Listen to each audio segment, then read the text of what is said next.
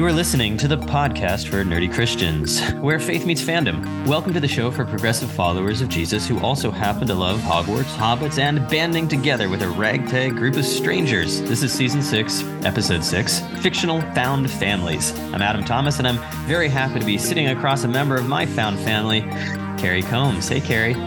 Aw, well done with the alliteration of our episode title. Oh, you actually wrote that title, so... I did, but I have a lisp, so I'm really glad I'm not doing the intros anymore. Oh, you mean me saying it out loud? Yeah. Sorry, we did it in one take. Sometimes, just Carrie, kidding. Yeah, sometimes we joke that our text chain, that our D&D group with some of our friends is a text chain that sometimes plays D&D. Yep. And I feel like you guys are my family. We've been together a long time now, right? That's right. It happened at Clergy Conference 2019.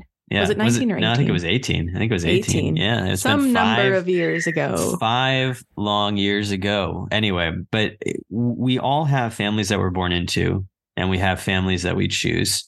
And the idea of a found family has a lot of resonances, especially with the LGBTQ community, many of whom have been kicked out of their families of origin because of their identities. We might touch on that a little bit, but we're talking now a little bit more broadly in this episode around what does it look like to have people that feel like family who aren't blood related to you, and how does that help us become better followers of Jesus within the church and in the world?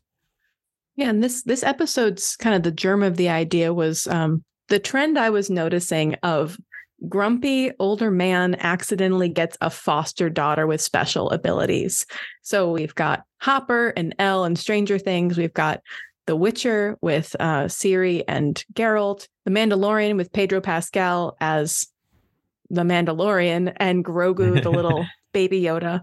And then again, Pedro Pascal, The Last of Us, with his, special foster daughter, Ellie. And I like that trope. But in looking into it, there are some parental adoptions in the Bible, and those are interesting. And that's what we'll get there in a little bit with our scripture quote. But larger than that, the trope of found family is something that we enjoy so much in fiction, and then frankly in real life, that we decided to expand it beyond just what I was jokingly calling fictional daddies. Fantasy daddies, yeah. Fantasy daddies. Basically just any excuse for me to watch Pedro Pascal being paternal is my favorite. There's one more. At the very end of the most recent Thor movie, Thor basically adopts a little girl. Oh, yeah. Some of our favorite fictional properties have this trope of found family. Like you can search books by this, right? Like sure. Well, it's one of the well-known tropes, but the reason that we like it is important. So hopefully as we dive into some of our favorite fictional found families, that was good job. 4. You did it. We will be able to learn more about Christian community along the way. Yeah. So what's the scripture quote today, Carrie? Our scripture quotation is from the Gospel of John, chapter 19, verses 25 through 27. And these are some of the last words of Jesus. When Jesus saw his mother and the disciple whom he loved standing beside her, he said to his mother, "Woman, here is your son." Then he said to the disciple, "Here is your mother." And from that hour, the disciple took her into his own home. And our quotation from Nerd Canon is short and sweet today. It is from the second Guardians of the Galaxy movie. Yondu, who kidnapped the young Peter Quill from Earth back in the 1980s, on behest of Peter's actual father, the planet Ego. It's a very strange movie. Says to Peter at one point about Ego, "He may have been your father, boy, but he wasn't your daddy."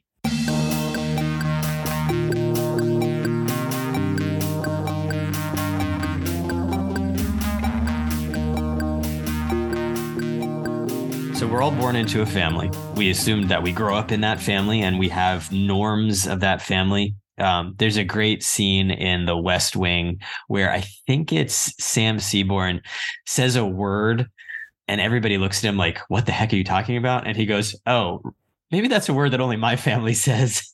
Yes. You know what I mean? It's like we have these the culture of just an individual family can be really strange. Like something that's completely normal for your family might be super weird for my family.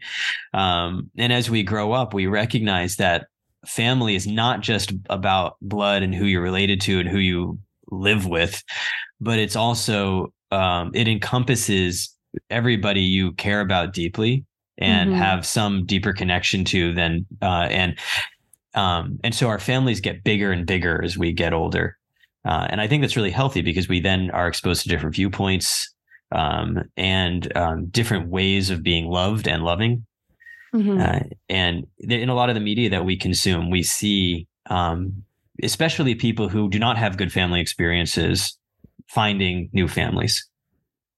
I think some of the most common formalized ways of having a new family, at least in real life, is through marriage. So my experience of meeting my in-laws and becoming part of this other family, it's a chosen family in that I chose to marry a son of their family, and realizing, yeah, there's a lot of bizarre quirks. And then having my husband hang out with my family is very, it just sheds light on all the things that you took for granted. Yeah. Yeah.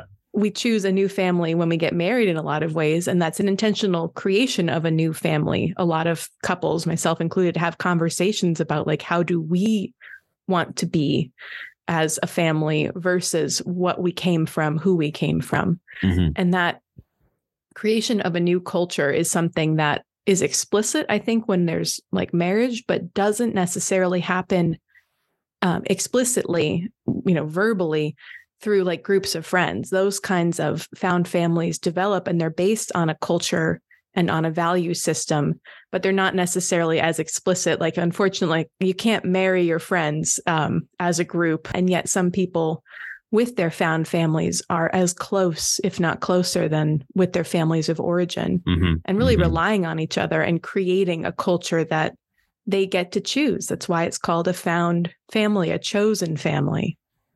I was doing something years ago with my dad. It was some sort of presentation. I don't remember even what it was about, but I remember recognizing a trend in television in the 1980s and 90s.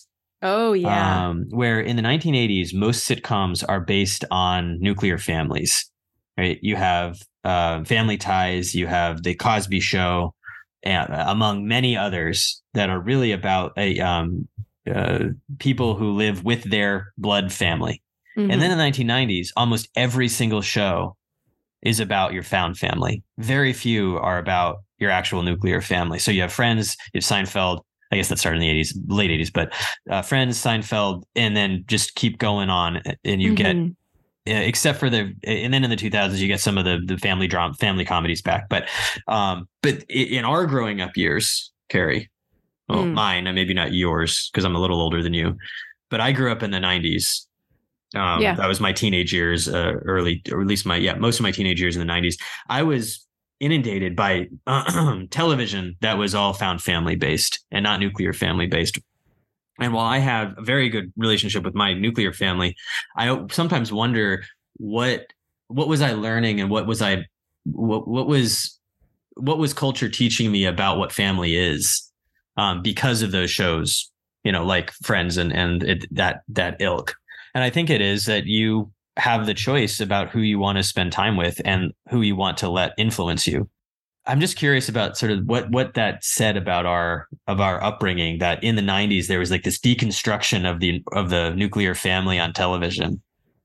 Sidebar, the shows I liked the most in the 90s were Home Improvement and Malcolm in the Middle. I guess that was early 2000s. Those are nuclear. Home Improvement is one that bucks the trend, though. That's true. That one was about a nuclear family. Yeah. I think it taught us very unrealistic ideas about the ability to be neighbors with your best friends in an apartment complex in New York City. Yeah, with very large apartments. Or just the fact that you live near each other. So now we have, I think, a lot of dispersed found families. Certainly, one of the people that I kind of claim as like a family member, as a sister in a lot of ways, is my best friend Kara. We've talked about her a lot on this show. Her father will jokingly call me his German daughter, because they're very Irish Catholic, and I'm Portuguese, and I'm the lone blondie at the table. And we've had to experience like dispersed found family. When I moved abroad for the first time, I gave her a webcam so we could keep in touch. This is back before like Before iPhones Zoom and and all things, that stuff. and Yeah. Zoom, we Skyped on this crummy webcam every week. And that, having to learn how to keep up. And now, our D&D group is across 3 time zones across Three. We continental don't have North America. We don't have anybody in Mountain Time yet. So aside from unrealistic expectations about proximity to your found family, I learned from those shows in the 90s that just what you can share with these people is important, that you can go deeper in some ways. I'm from, I have a pretty good relationship with my family of origin, but we're kind of typical New Englanders. We are nice, we get along. We don't always go deep. And what I loved about watching Friends and Seinfeld, even, like, they talk about everything under the sun, and that freedom to be themselves, truly themselves, because these weren't people who can, even though they've known each other for a long time, and there's always the jokes in Friends about, ha, ha, ha, Monica used to be fat and now she's thin, and somehow that's like a defining personality trait. They're not basing their impressions of one another on who they were, but rather on who they are.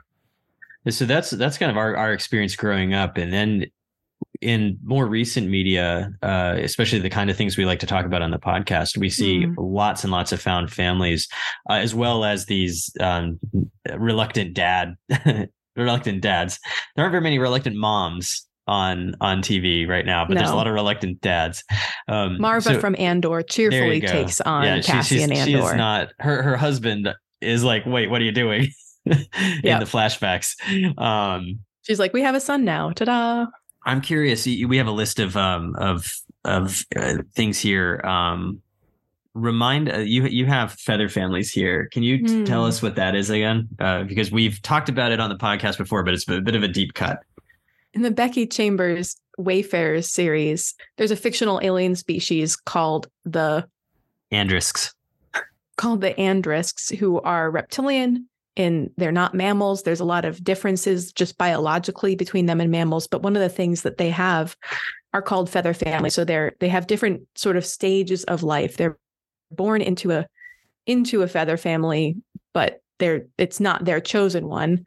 They grow up and eventually they leave and start forming their own feather families. And the feathers come from when they are choosing one another, they give each other a feather off of their heads because they're feathery reptiles. Yeah, and the giving of a feather is an incredibly significant symbolic act within their culture, because it means I am now adopting you into my family.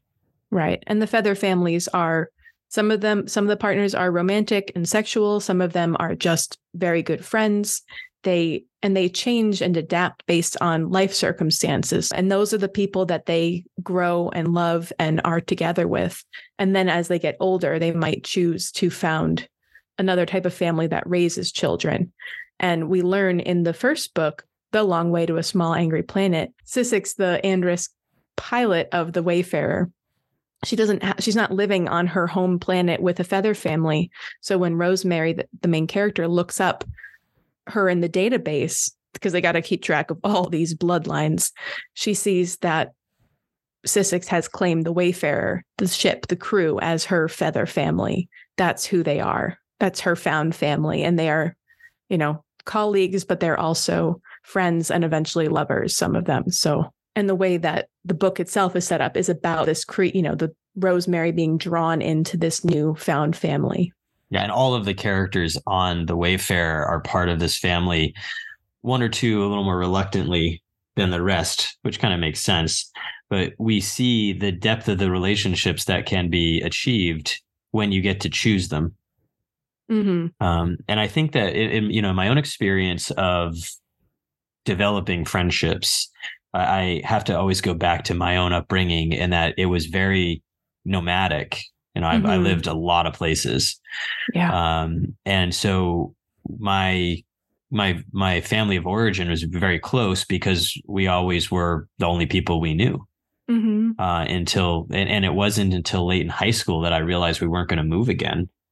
And I started making friends. And I really only have maybe 2 friends from high school that I would consider still friends with. I mean, people I see on Facebook a little bit, but that's not who I'm talking about. And then, since I've become an adult, trying to make friendships with people and discovering who do I want to be in deep relationship with has been a real joy of discovery for me, because I've developed this stability in my life that I didn't have growing up. And it's become a very important part of my own parenthood and so forth. And I have friends that I sometimes surprise myself when I think, I'm having trouble with something, or I'm having a bad day or whatever. And I surprise myself thinking, oh, I want to call so-and-so right now. It's not like a natural thing for me, because I just didn't experience that growing up. I didn't have like a best friend until late in high school, really. And it's just a beautiful thing to recognize that in this moment, I have this desire to reach out to this person that I am deeply connected to. And that connection came because we both chose to weave our lives together, not romantically, not through marriage. That's something else, but just through friendship. Well, and I've seen the journey you've been on. We talked about this at the start of this season. You're giving your children, the experience that you didn't have of a stable, singular place to grow up in, a neighborhood with other kids and all of that your chosen family of your spouse and your children, you're creating a family culture that is something that you value, while also maintaining all of these extended friendships and all these different types of found family. I think I'm learning in all of this, in the real life version of this, not the 90s sitcoms, not the found family tropes, fantasy books I read all the time, but that it's not as simple as these are the new people. I mean, there's probably people who have like their new family, and that's, there's 6 of them, they're all in a group text and they get lunch or brunch every weekend. And that's different than my experience. I have these kind of different networks, kind of snowballing together. And that includes my church community as well. And the people that I know from around my town who I've grown closer to, and just maintaining this network of people that is fluid. It's not set in stone. My nuclear family will always be those 4 people, but my found family grows and adapts kind of like a feather family, depending on the needs and life circumstances and proximity. And that's okay. That's a beautiful thing. So you mentioned church a minute ago, and it's interesting. I'd be curious to talk to people who are lay people in the church, because as a member of the clergy, the church community there's a familial quality to it, but at the same time, I have to, hold myself back from that a little bit, right? Because of my role. And yet I do see my kids in church with, a couple of dozen extra grandparents who wholeheartedly take on that role of nurturing my children from afar, being interested in their lives, being excited for their successes, and crying over their failures. And it's just wonderful to know that there are these people that have chosen to come together to be a part of this special community. And they don't always agree, but they always come to share a meal. And they love each other in a way that we don't see in other places in society, at least not anymore. No, and that's one of my favorite things about coffee hour, frankly, is the intergenerational mingling. Actually, this is a story from a couple churches ago where I did my curacy. We were doing this project called Joining Jesus in the Neighborhood. And the whole point was going out and listening to your neighborhood. So we went out in pairs, or in my case, because we had a youth, the youth representative in my group, because of Safe Church, we had 3 of us. We went out to parks, we went to the laundromat, we went to the general store, and we just sat and listened and kind of got the vibe of the place. And then eventually, branched out and talked. But it was me, this youth, so 17-year-old Jack, and then this older woman, Sue, who was, I think, like a mid-Gen Xer, pretty solidly, like she would self-identify very much as Gen X. And we were walking around the park, and I suddenly said, I was like, who do you think people think we are? Like, what is this grouping of a millennial, a Gen Xer, and a Gen Zer? Like, do they think that, me and Sue are like partners and this is I'm very young and this is our son? Like, are we siblings? Like, who are we? Yeah, right. To other people, like observing us. And it was like, we're a church group, of course, so we have these three very different people spending time together in a park. And that's one of the things I love about our coffee hour at Trinity is getting to see the 24-year-old nonprofit worker with the 80-year-old retired accountant having a good conversation about the sermon that week, especially if I wasn't preaching. There's a lot of conversation after those. And it's a wonderful thing to see the kids running around and the surrogate grandparents. I think I've heard the danger of calling church a family or referring it to as a church family because that can be difficult to enter into. And also people who have had poor family relationships, it's like, I don't want another family. God, I've had enough of that for a lifetime. Like, I don't want to call you mother or father so-and-so because I don't get along with mine. And I think that's a good shorthand in some ways. Really what we're talking about is about the body of Christ. That's very much what we believe, that we are drawn together, united through our baptism and the death of Christ and the resurrection of Christ, but then also drawn together every week, renewed, made new, companions in the most literal sense of eating bread together, companions on the journey together, who are, the hands and feet of Jesus. And that body image is really what we believe. But you can't just say that all the time. It's kind of insidery. So family will work sometimes. I tend to use the word community when I'm talking about the church. Sometimes we'll crib the concept of beloved community, but we have to be careful with that too, because that has some expectations around, issues of justice. But that's really what we're talking about here. We're in church, what we're growing towards is this community that shows what it's like to be heaven on earth. That's our hope, right? Yeah. And it's full of broken people that are doing their best, and that's okay. I've always said that, church is for broken people. It would be for whole people too, if there were any. Right. I like that. There's a great quotation from Rachel Held Evans that I'm going to look up real quick. Okay. Because it kind of fits into this. But you mentioned baptism a minute ago, and what we're proclaiming in baptism is the belovedness of the person being baptized, the belovedness of God, and that we are going to love you within this particular group that comes together to love each other. We welcome you into the household of God. Yes. That's one of the most profound moments, I think. It's my favorite part of a baptism is when you hold the person up, or they hold themselves up, depending on age and on their ability to be held up to hold. Yes. I've baptized an adult and a couple of kiddos. So yeah, sure. They held themselves up, and I always make my people practice, and I'll make them do it again when we ask, like, will you uphold this person in their life in Christ? If they don't say yes enthusiastically, I'm making them do it again. Because they're being accepted into the community.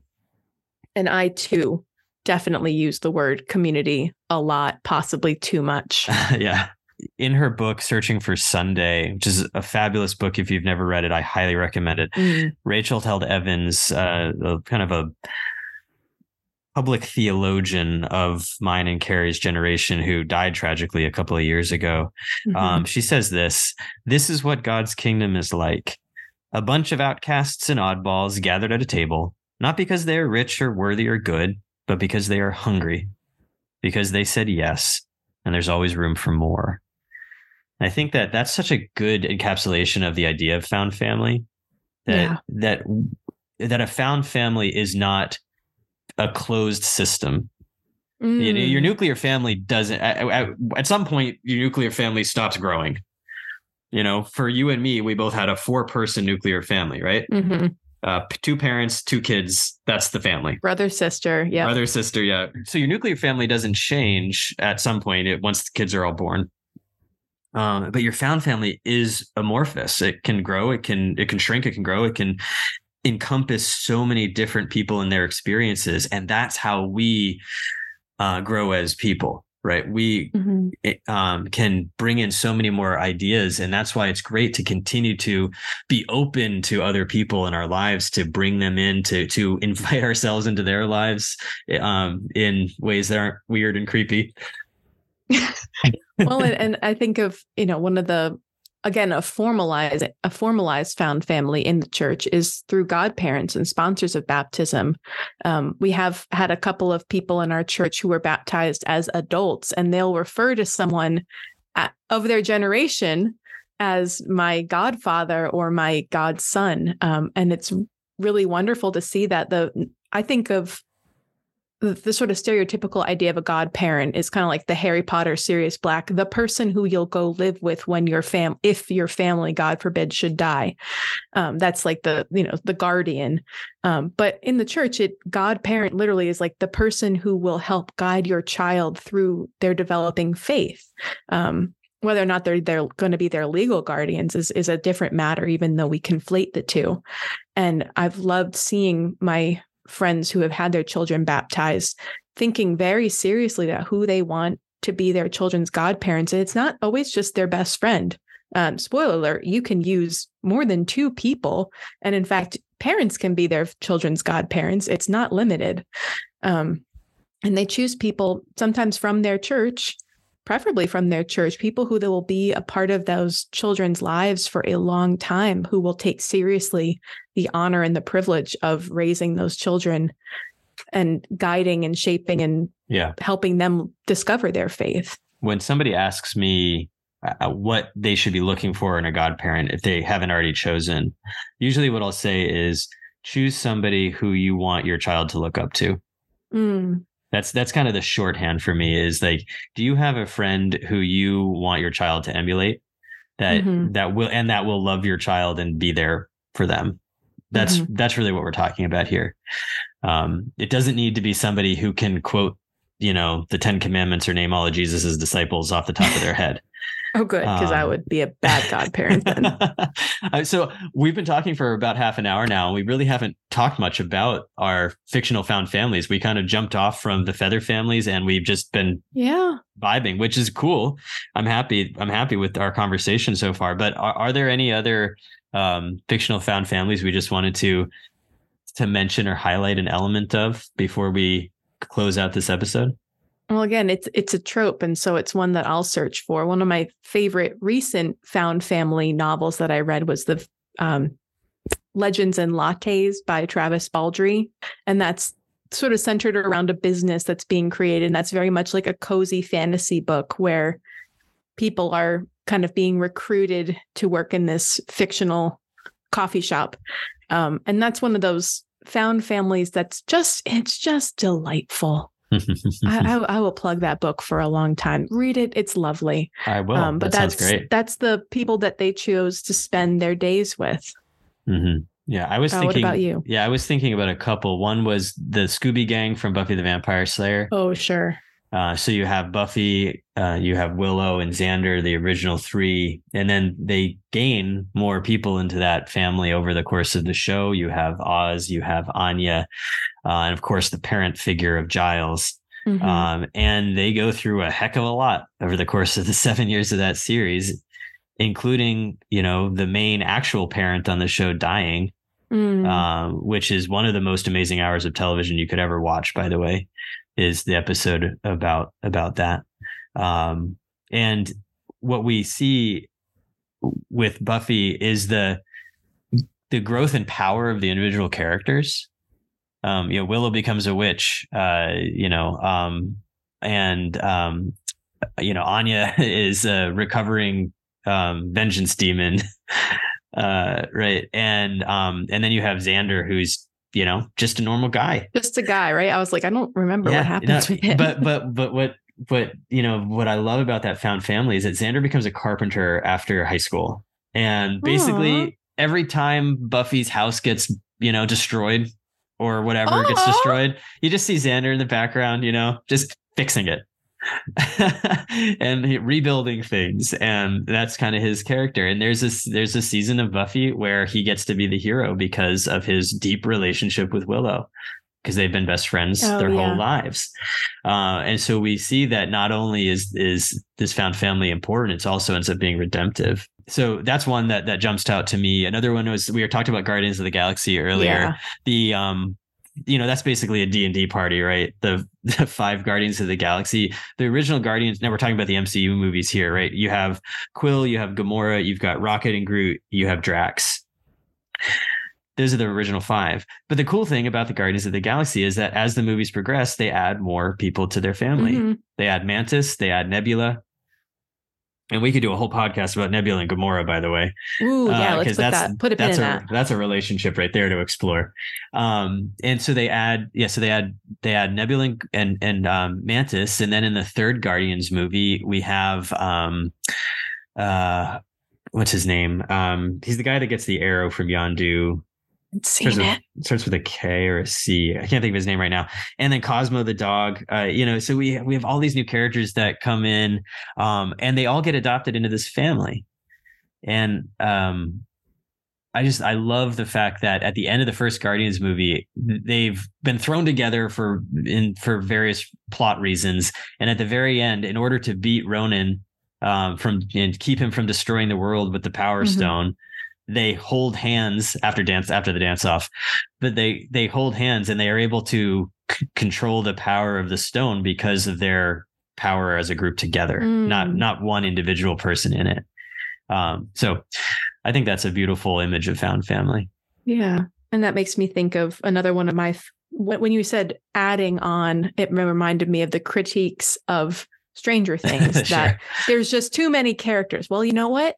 Forget it. I love characters. So I am thrilled whenever they add a new person. So it starts with the 4 boys, and then you add Elle. And then there's this sort of like parallel Nancy and Steve and Jonathan generation. And eventually they start to merge and like their plot lines overlap. And then there's Max gets added, and then Erica gets added. And of course, alongside it are the surrogate parents, Hopper and Joyce. And at the end, there's this big group of people who are, in on it, have this special knowledge about the Upside Down and all of this. But they're all united and fighting together. And they're all being used for their individual skills. It's one of the things I liked about Legends and Lattes and also D&D groups. Everyone has their own specialty. And in Stranger Things, you've got Steve with the bat, the great babysitter, but then you've got, the kids, like Dustin, who can program, and Will, who's like the heart of the group in so many ways, and Elle with her special powers, and all, and on and on and on. All of these people are being valued for who they are, but also their specialness is seen as special.